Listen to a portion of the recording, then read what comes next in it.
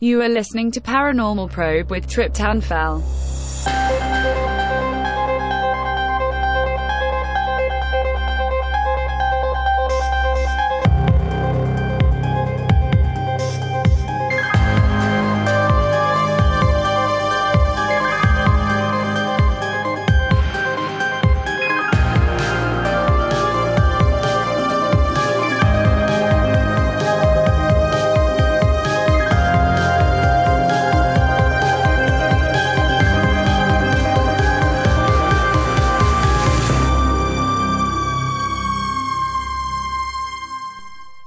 Hi, everybody, and welcome back to the Paranormal Probe podcast as we dive into show number 3.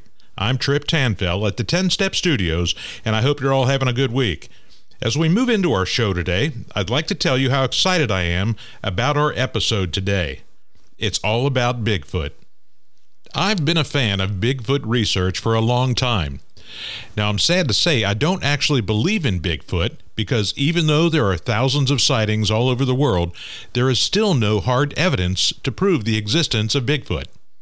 There is no conclusive evidence of dead bodies, hair, tissue, or even bones, although I should add that even scientists admit that since Bigfoots live in moist forest atmospheres, bodies and bones can disintegrate quickly, which is the same for monkeys and chimpanzees.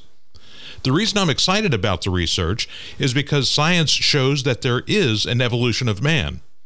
There is hard evidence, fossil evidence, that proves man evolved from apes. Bigfoots are described as half man and half ape, and apes share 99% of human DNA. And by the way, as a side note, there are several names for Bigfoot depending on where you are in the world.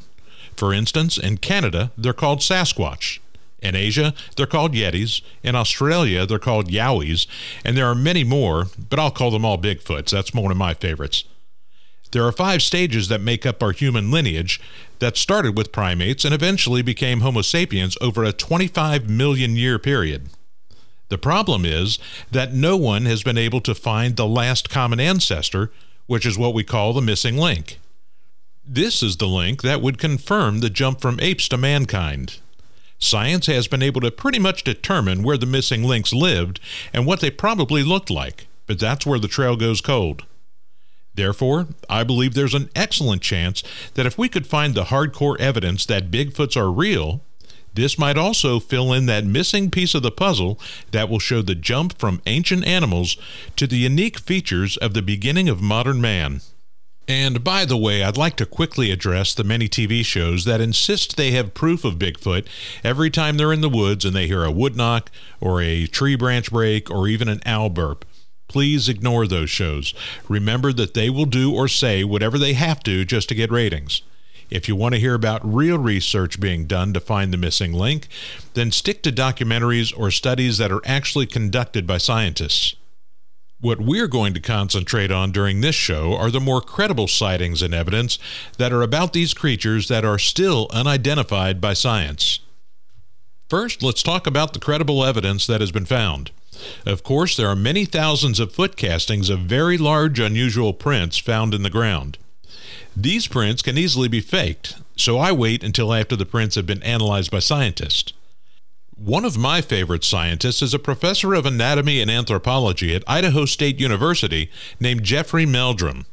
He has one of the largest collections of plaster Bigfoot casts in the world, and when he investigates these castings, he examines them to find clues that include dermal ridges, which are the lines in the skin that we call fingerprints. He is also an accomplished expert at bipedal locomotion, so he inspects these footprints to see if they can offer clues that are consistent with the way the foot bends during strides, the positioning of the toes, and the shape of the balls of the feet and the heels of the foot. He performs a very comprehensive analysis. There are other notable scientists as well, but Jeffrey Meldrum is at the top of my list because he's known as one of the world's leading experts on Bigfoot. Another form of evidence are hair samples. Hairs from people and different animals all have their own unique characteristics. Hair has an inner layer called the medulla, which can help identify where the hair came from. Unfortunately, it seems most of the time, hair samples that are collected are eventually identified as belonging to bears, deer, goats, or other animals. Now, I have seen some reports that claim there are hair samples that are truly unidentified, but this still doesn't confirm that they are from a Bigfoot. There is also newer technology that is now being used to help find Bigfoot DNA in water, and it's called eDNA. It's basically collecting samples from a specific environment. Since all animals need a food and water source, including Bigfoot's, water samples are extracted from streams, lakes, or rivers, and then analyzed in a lab to determine what forms of animal life are in that area. One of the downfalls of this technology is that the DNA that might be left in the water only lasts a couple of weeks, so the collection of the water sample has to be recovered very quickly after a Bigfoot has been in the water. The last form of evidence I'd like to mention is video or photographs. While there are some videos and pictures that can grab your attention, the fact is that almost all of that type of evidence is inconclusive at best. You would think that in this day and age where everyone has a cell phone, and the cell phone never leaves your side, and the cameras on these phones produce extremely high-quality images, that somebody somewhere would have a crystal clear photograph or video of a Bigfoot. However, I've seen none, and I read about or watch reports of Bigfoot sightings on a regular basis. Now that we've covered the most common techniques to try to collect Bigfoot DNA, let's move on to what I consider to be some of the most intriguing Bigfoot stories. I'm not going to cover the Patterson-Gimlin film from 1967 because everyone has already seen this footage for a long time, and efforts to either authenticate or debunk the film have failed. Although this event played an important role in bringing the possibility of Bigfoot into the mainstream media, nothing else has actually developed from this story, so we're going to move past this one. The first story we are going to cover is the Bigfoot of Battle Mountain. Okay, now this was a story about a Bigfoot that was badly injured in a forest fire. He was actually severely burned. The fire was a very large fire in the wilderness back in 1999 in Battle Mountain, Nevada. The Bigfoot was apparently treated and then secretly taken by helicopter out of the forest. The only reason anyone ever heard about this story is because after the event happened, a letter was mailed to the BFRO in Nevada, which is the Bigfoot Research Organization, by a government employee who is believed to be from the Forestry Service. The anonymous government employee stated that he personally witnessed these events and saw the animal, which he describes as an ape. Several agencies were called, including a local vet, a medical doctor, the Department of Fish and Wildlife, the Department of the Interior, and the Bureau of Land Management. The animal was tranquilized and quickly transported out of the area, and all of those who witnessed this incident, which was about 30 people, were ordered not to talk to anyone about what they saw. The animal was described as being almost 8 foot tall and covered in brownish hair with mostly human features, including a face that looked like a combination of human and ape. The hands were about 1.5 times larger than an adult human hand, and the feet were also very large. Attempts to communicate with the animal failed, although it did moan due to the high levels of pain it was in. The BFRO tried to uncover more facts and evidence about this case, but were intentionally blocked by government agencies. The only information they could confirm is that there was in fact a large fire in the Battle Mountain area at that time, and it consumed about 180,000 acres of forest. Attempts were made by the BFRO to contact this witness, but they were unsuccessful. Then a couple of weeks later, the witness called the BFRO with more information. Of course, the witness demanded anonymity because he was afraid he would lose his job and be subject to harassment and retaliation by the government agents. He said the animal, or Bigfoot, was so badly injured that he basically conceded to the medical professionals so they would help him. The witness claimed that the vet that was on site let the medical doctor take over the treatment because the animal looked so human-like. The doctor then administered tranquilizers. When they placed the injured animal on the stretcher, he was so big that parts of his body hung over on all sides. He was also too big for an ambulance, so he was placed in a utility truck to be removed from the area. The time frame from the discovery of the Bigfoot to the time of transport was about 3 hours. The unidentified being was sent to an undisclosed medical facility for further treatment, and it's believed it is most likely being kept in confinement for scientific study. Apparently, long after the fires were extinguished, there were investigators that went to the scene with intentions of collecting samples of blood, tissue, or anything else that might confirm this story, but the entire area had been bulldozed over.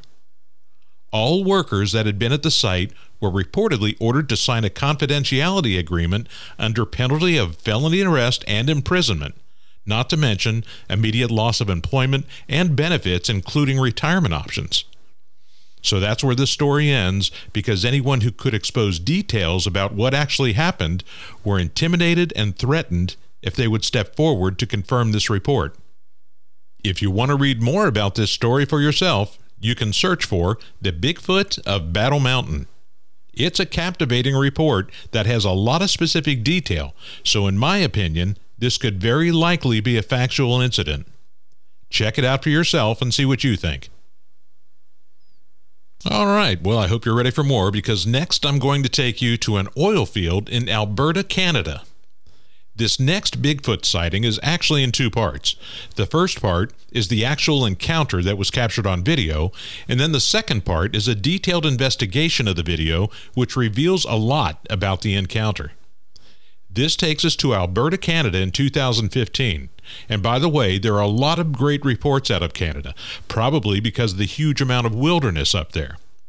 Also, I actually saw the video of this encounter when I first began my review of this case. But then I went back to find the video to re-examine the footage, and mysteriously the video had been taken down. I can't find the complete video posted anywhere, but I did find an abbreviated video that will take us to the second part of my story, which includes some mathematical calculations to shed light on the possible authenticity of the original video. Okay, now as I watched the original video, it showed a group of workers in Alberta, Canada, and they were getting ready to begin work to clear some of the forest for an oil field development. You could hear several of the workers talking, and they seemed to have taken up positions behind their vehicles. They were talking about the loud beast-like screams coming from the forest, and then one of the men made a comment that they could see the beast. The camera then focuses on the forest, and you can see what mostly looks like a large ape down on all fours, but of course the footage is not very clear, and it's hard to make out what is actually out there. This concerned me a little because the camera technology in cell phones was very good in 2015. There was really no reason I can think of for the video quality to be so poor, so I originally assumed that this must be a fake report. The video shows an ape-like creature at the edge of the forest, and it picks up a tree that was laying on the ground and throws it almost sidearm, like you typically see apes throw, towards some oil field workers. I didn't really think much of it. In fact, I almost dismissed it and moved on to another case, but then I discovered another video, which caused me to change my mind and continue to pursue this incident. The new video I saw was posted by a site called Thinker Thunker, so you can look that up if you have a chance. And it does show the parts of the original video where the creature throws the tree, and the narrator of the video does a great job of analyzing the event. He made several great observations and then developed a plausible explanation which made me believe the story as it was originally reported. First, the narrator calculates that the tree the creature threw was close to 4 times longer than the size of the animal's torso, which he estimated to be 3 foot long. Now, I think the estimate might be a little bit small, but the great thing about his calculation is that it's scalable. If the animal is smaller or even larger, then you can almost accurately recalculate the total length of the tree. So in his explanation, the creature is roughly 6 foot tall, the torso is 3 feet, and the tree is 4 times longer than the torso, which makes the tree 12 feet in length. Then he goes on to a log weight calculator, which I have never heard of, but I guess it makes sense that for those in the logging industry that there would be a weight calculator based on the type of the tree and its dimensions. The area in that forest was covered by aspen trees, so that's what he entered into the calculator. He also entered what I think are reasonable estimates on the tree's diameter from end to end. Based on the dimensional information, and the tree being an aspen tree, the calculator estimated the weight of the tree to be about 51 pounds. Again, this seems very reasonable to me. I wasn't sure exactly where he was going with this explanation yet, but I agreed with all of his estimates so far. Then he does something very interesting for his next comparison. In Canada, they have strongman competitions, which includes throwing dead weights to see who can throw the weight the farthest distance. He videotaped two guys who were in training for a well-known event in Canada called the Highland Games. Now, these guys are both obviously very athletic and physically fit with big muscles, and the weight they're throwing is 56 pounds. After several throws, one of the guys, who uses the twirling method to take advantage of centrifugal force, has the longest throw, which is about 20 to 22 feet, which I'm basing on his height being about 6 foot. Then, when you watch the video of the Bigfoot throwing the tree, it clearly shows a straight throw without using centrifugal force. As I mentioned earlier, it's like he's throwing a spear, but throwing in a sidearm fashion.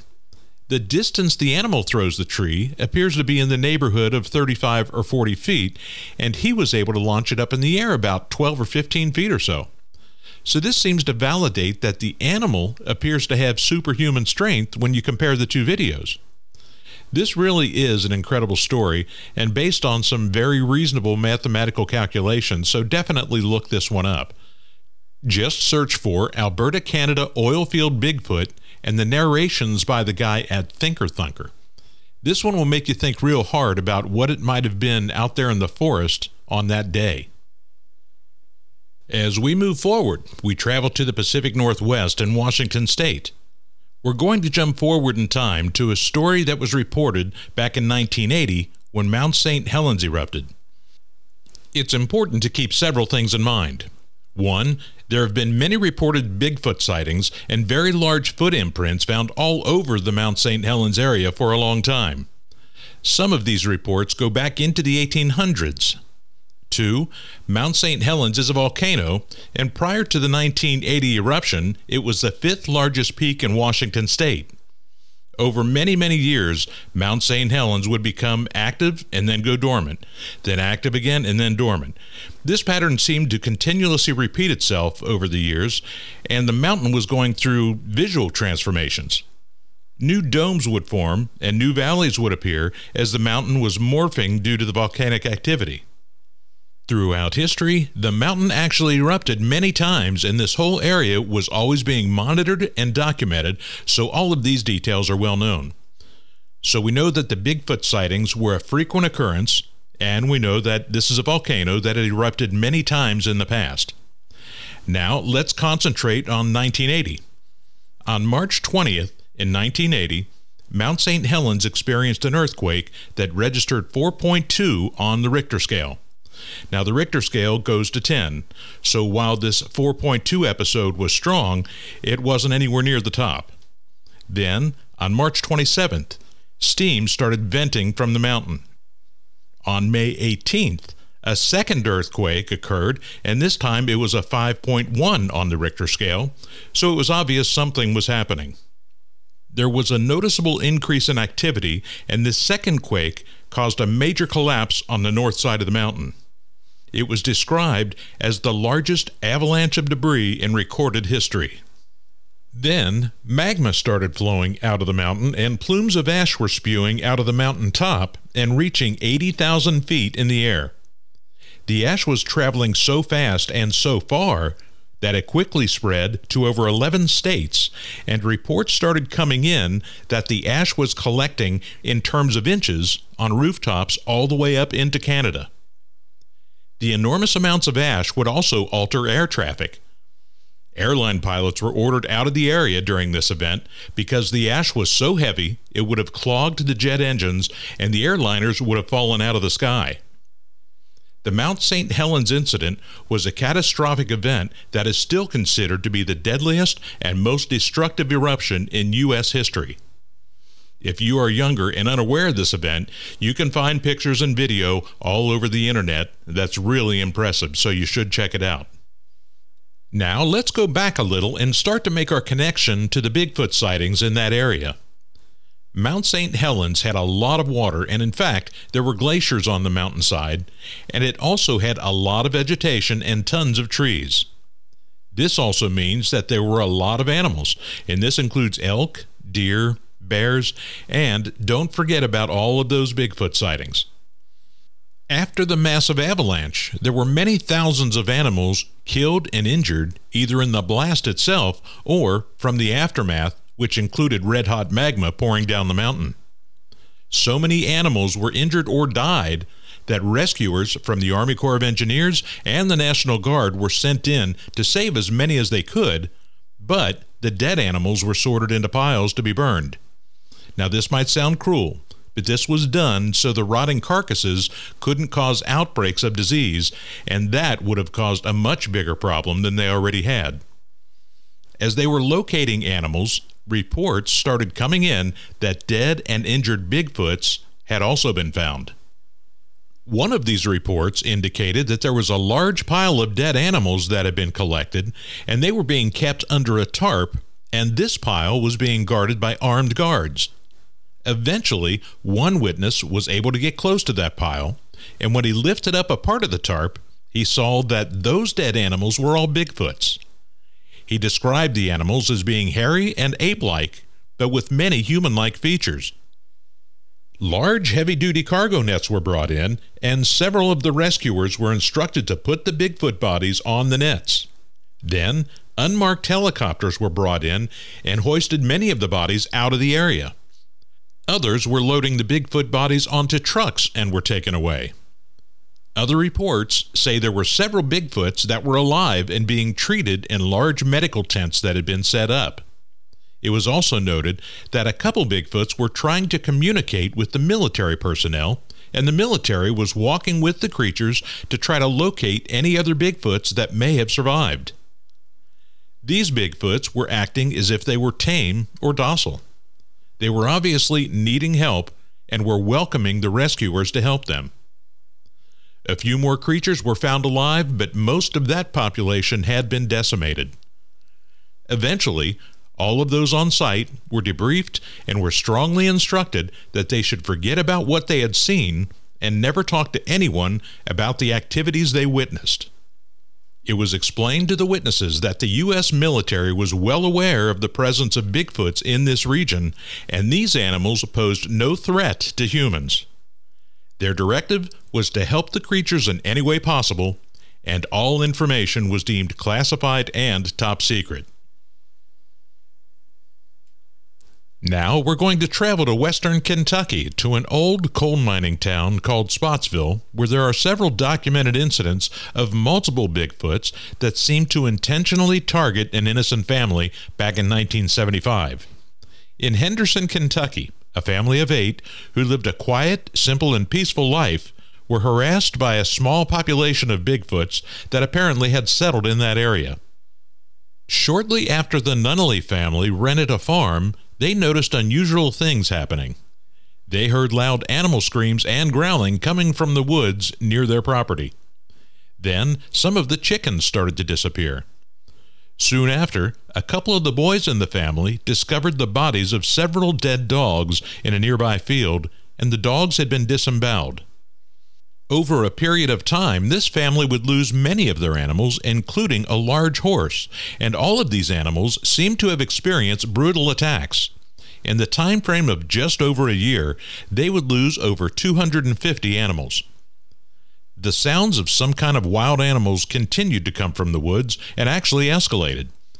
Then one day, the mother of this family was outside as nightfall was approaching, and she actually saw an 8 or 9 foot tall, hairy creature that was standing upright like a human out in the yard, and it was staring right at her.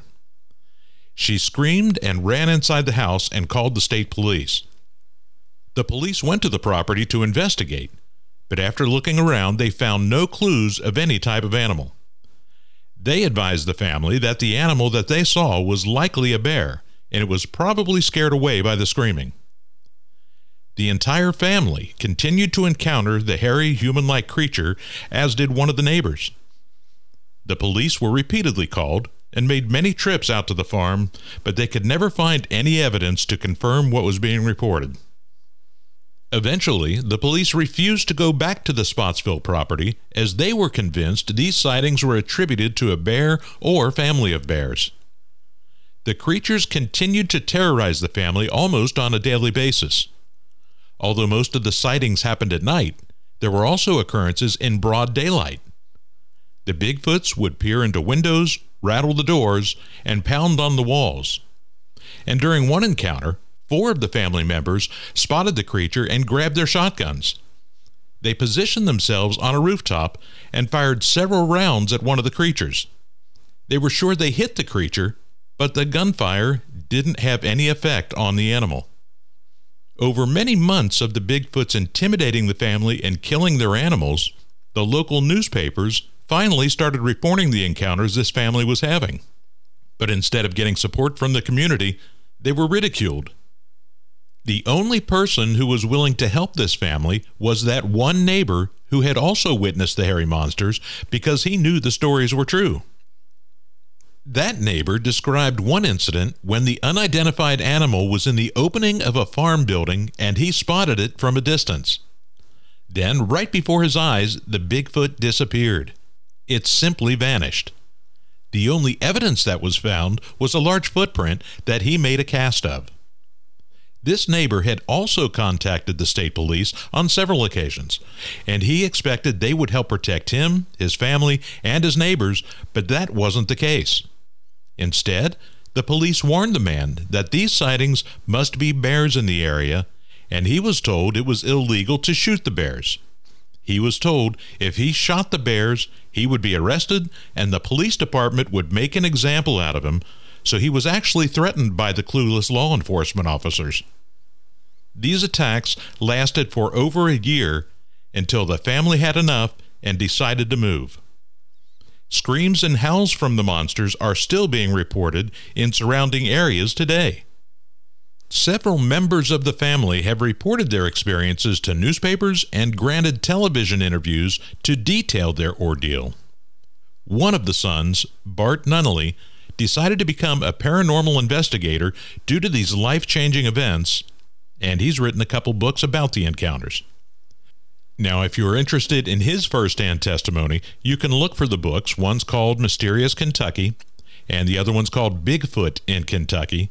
There might be more, but those are the only 2 that I'm aware of, so check those out for more information. So there you have it. That's the story of the Spottsville Monster in Henderson, Kentucky. Now, this is another story that has a lot of great information online, including pictures, videos, interviews from eyewitnesses, and some from people who still choose to remain anonymous so they're not subject to insults and ridicule. I will say that from what I've seen, these people seem like very honest, sincere, and credible witnesses to me, and I've seen a lot on this story. It's pretty impressive.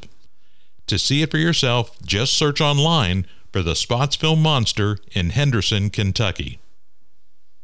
And that wraps it up for show number 3 of Paranormal Probe featuring Bigfoot. As I mentioned earlier, Bigfoot is one of my favorite topics, and I would love to see real hard evidence surface someday to prove these Bigfoots are real. And as always, to share your stories or comments with us, you can email us at comments@paranormalprobe.com. Also, don't forget to tune in to our next podcast as we examine the many reports of lake monsters. Thanks for listening to Paranormal Probe, and I hope you enjoyed the podcast. I'm Trip Tanfel from the 10 Step Studios, and I hope you join us next time.